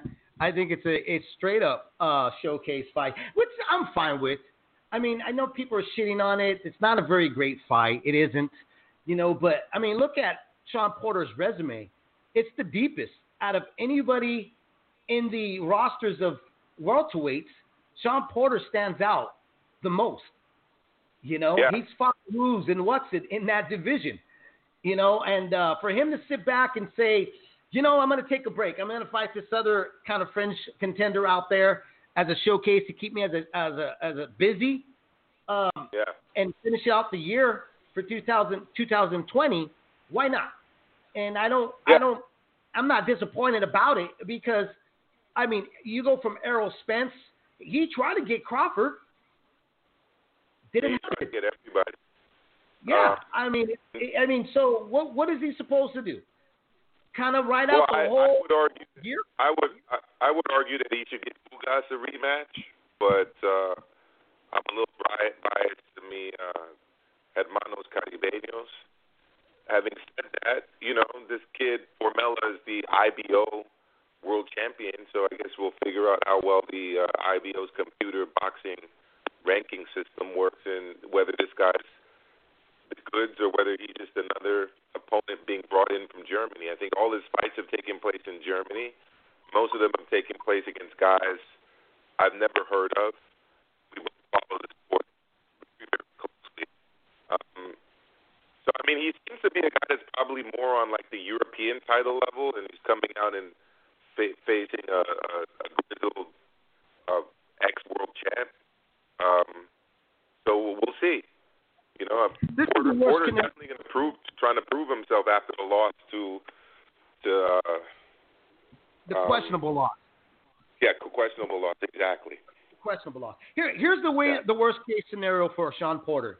He doesn't show up for the fight, meaning that he didn't take this fight very serious because he's pretty hungry. When we saw him get again with Porter against Thurman and Errol Spence, etc. He may go out there and allow this guy to be in the fight, or he just goes out there and mauls him up and does exactly what a lot of us have been thinking. He's going to go out there and just outclass this guy because this guy's not on the same level. Or Porter can go, I'm going to give it some rounds, and I'm going to be criticized, and everybody's going to come down on me, and they're going to say, oh, this is the reason why, blah, blah, blah, blah, blah, blah, blah, blah, blah, blah. And that would be the talk. I don't think that would happen because Porter is such a prideful guy. I think he's a true professional, and I think that he's really looking for another, maybe a rematch with Errol Spence. Definitely a fight with Crawford. Ugas is out of the picture. I never even heard him talk about Ugas ever again. Maybe he would say, I want Cal Brook, because how Cal Brook is so bad now. Redeem himself in that rematch. I mean, that's a big possibility down the line. But other than that, I would be calling for that if I was him. Yeah, I would too. If you're not going to get Crawford, you're not going to get Spence again, or the winner of Spence and Garcia, why not go for Cal Brook? End your career with that, and then if you're going to get – I just don't see Ugas. I just don't see him doing that, at all. I mean, I think everybody is staying clear of that kid at this moment.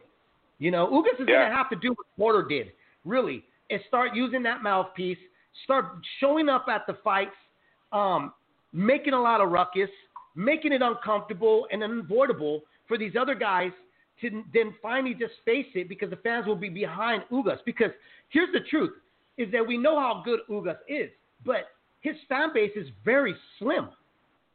And Porter worked at that fan base. Is probably mostly still in the barrios of Cuba. Yeah. I mean, he's got to follow the yellow brick road of Porter. He's just got to do that. I mean, if he's going to want these bigger fights, he's going to have to let loose. And we know you're good. We know you're talented, but you got to create a certain buzz. You got to be your own PR guy, and that's what Porter finally understood. You remember Porter was trying to be like Andre Ward and Mr. Nice Guy, big smile and Mr. Conservative and like, oh no, I'm not going to say bad about anybody else out there, hee ha ha, and then finally said, fuck it. You know what? I'm not getting these fights. So I got to make Uncle Al notice me, because they're treating me like the stepchild here.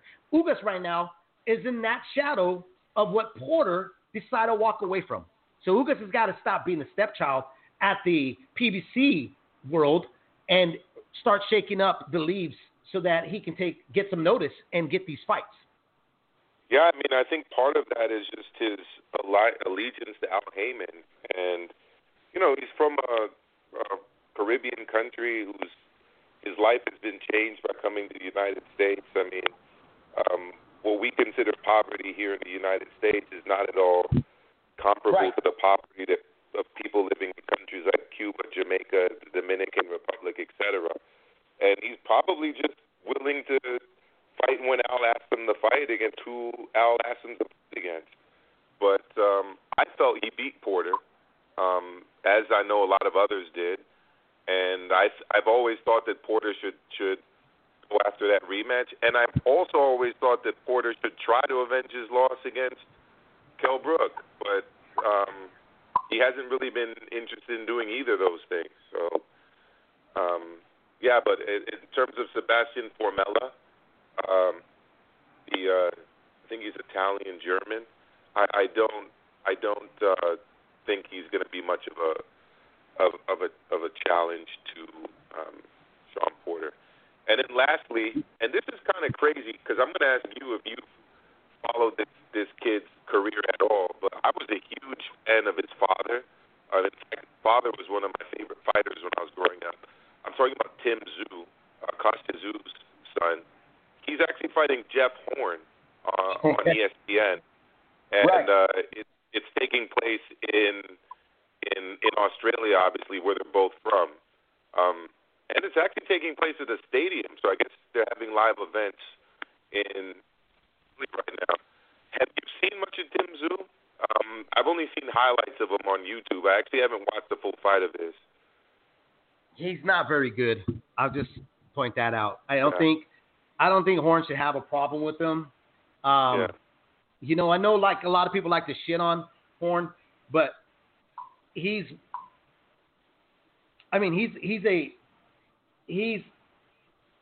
got a similar style of Porter. He will maul you up. Can Tim hold off Horn aggression? Can he hold off him pressing him forward, mauling him up like the Hatton style that he has? His dad couldn't hold off Hatton, but his dad was really off at the edge of his career at the time. So and the referee in that fight let Hatton get away with a lot of dirty fighting that I think would have out of Manchester. Yeah. I mean, I just don't know how good Tim Tszyu is. And then what I saw, I don't think he's very good. I mean, I think the name – let me ask you this, and let me ask anybody out there right now is Name me one fighter that spawned from a great fighter that turned out to be even a fraction of what their father was. I don't really. There's not really a name that comes off the top of my head. I can't think of a single one. Yeah, so I don't expect him. Is this a good matchup for him? I don't know, because I haven't really seen anything that tells me he's ready for Horn. Horn has kind of been tested. He went out there and did he lose against Pacquiao? I thought he did, but I also thought that he gave everything that Pacquiao could have. He forced Pacquiao to dig deep in that fight. It was a super competitive fight. Super competitive fight. He got out there with Crawford. Styles make fights. Crawford was too much to handle because he just couldn't figure out. He couldn't get close to Crawford. So, writing off Horn and just saying he's not that Tim Tszyu should just walk through him, will point out the significant fight that Tim Tszyu has done that backs up that argument. I don't know one of them. I can't name a single one. Layla Ali's Brandon. Oh yeah, Layla Ali. That's not bad. Yeah, that's actually true. But again, women's boxing, there just isn't any depth of competition and talent. It's like she didn't fight anybody.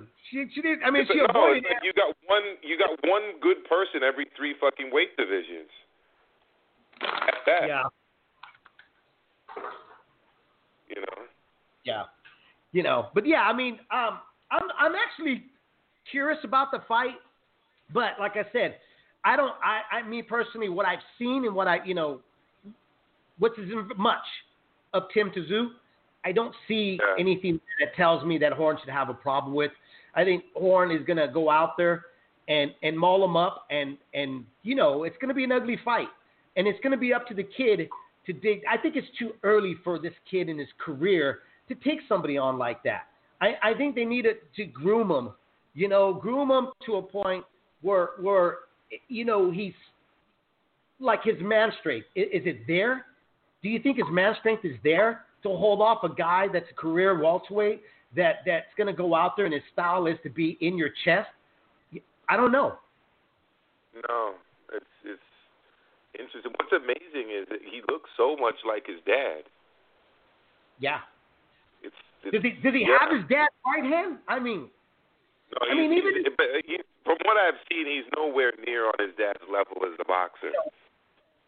Nowhere. His dad was literally one of my favorite fighters when I was coming up as a young man, and obviously, dude, I loved him. I thought, when he came to the United States and did what he did against Zab Judah, who was expected to kind of walk through him. I remember at the time, and he was like the next big thing coming from the U.S. And he just made him do that dance and then had him throwing chairs and stuff after the fight. It's just a moment I'm always going to remember from my youth. Exactly.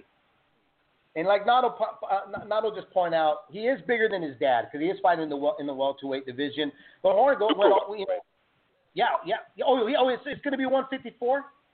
Yeah, 154. Yeah. Yeah.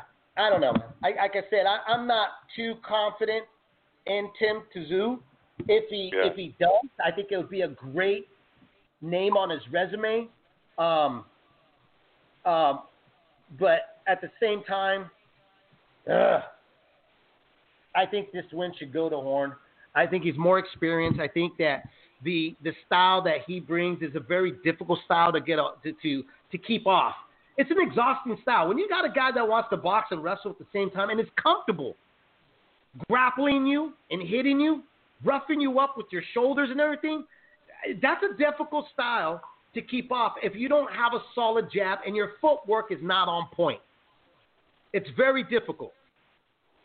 Yeah. So that's closing, it for the major fights this weekend.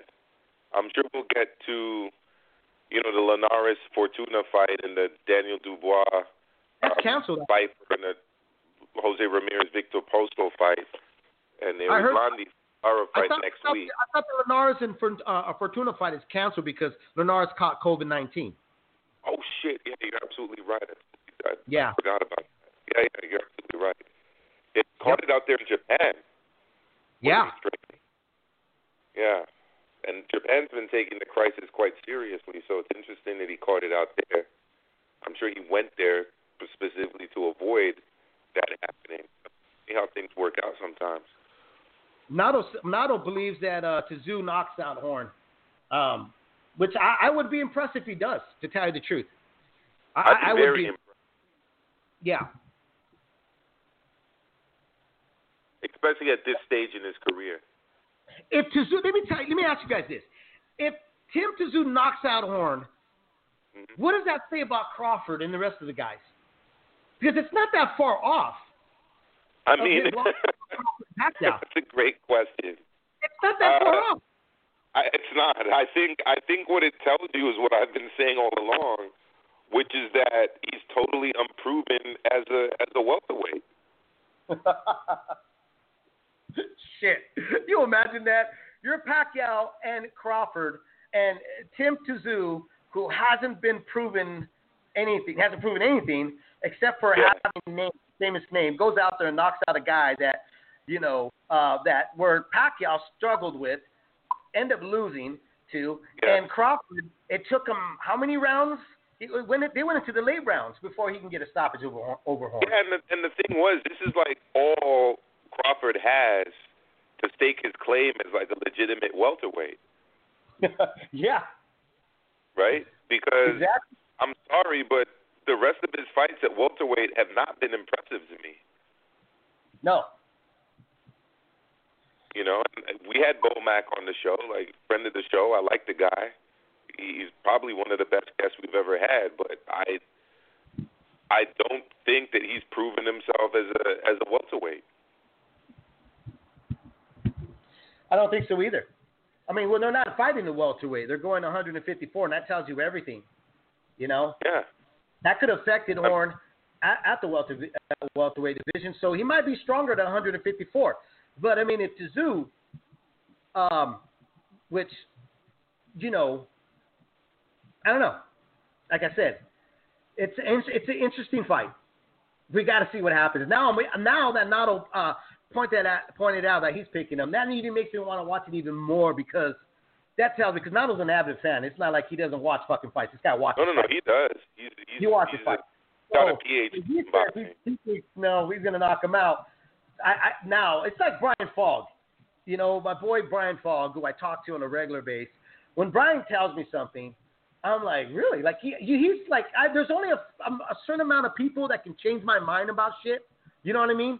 Yeah. In boxing, and like you and Brian are like the very small circle of boxing heads that I listen to and go like, huh, shit, that's actually a really good point. It fucks me all up because now it really gets me thinking. Nato just did that to me. Now, dude, okay, then what have I been missing? Now I'm going to go back. Now, thanks a lot. Watch, I'm going to be staying up till like 3 in the fucking morning today, all because of you trying to find enough tape on Tim Tszyu to see whether or not he has that chance of knocking out Horn, which is going to be laughable if he does because now it kind of discredits any accomplishments that Crawford got over on him.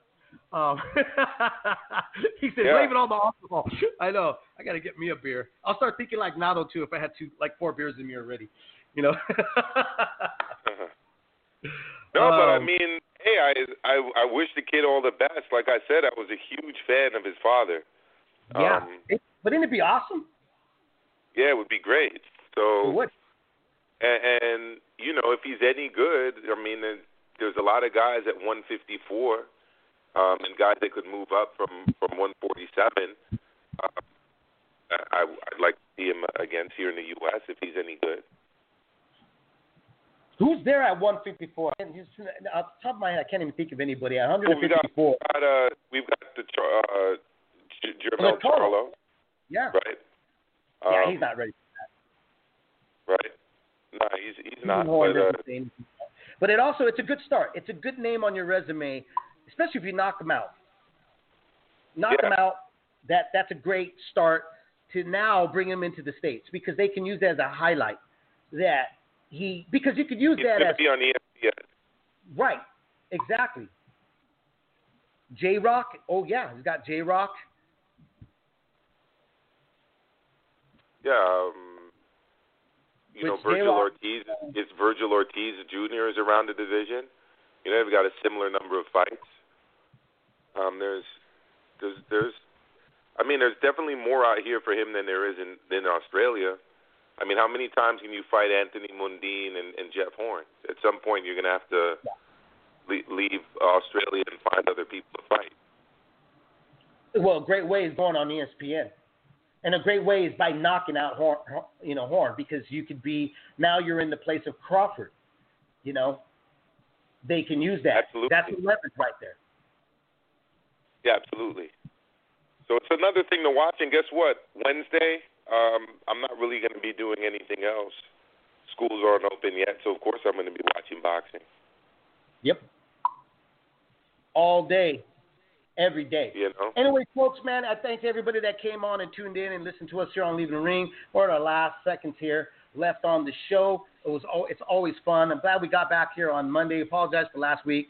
Mokar was on vacation. He was in Cancun. Chingon in Cancun. I'm gonna tell you all about that when I give you a call, David. Yeah. I've got some interesting stories from that. Well, there you go. As always, everybody, don't drink and drive because you will spill your beer. You guys have a great night.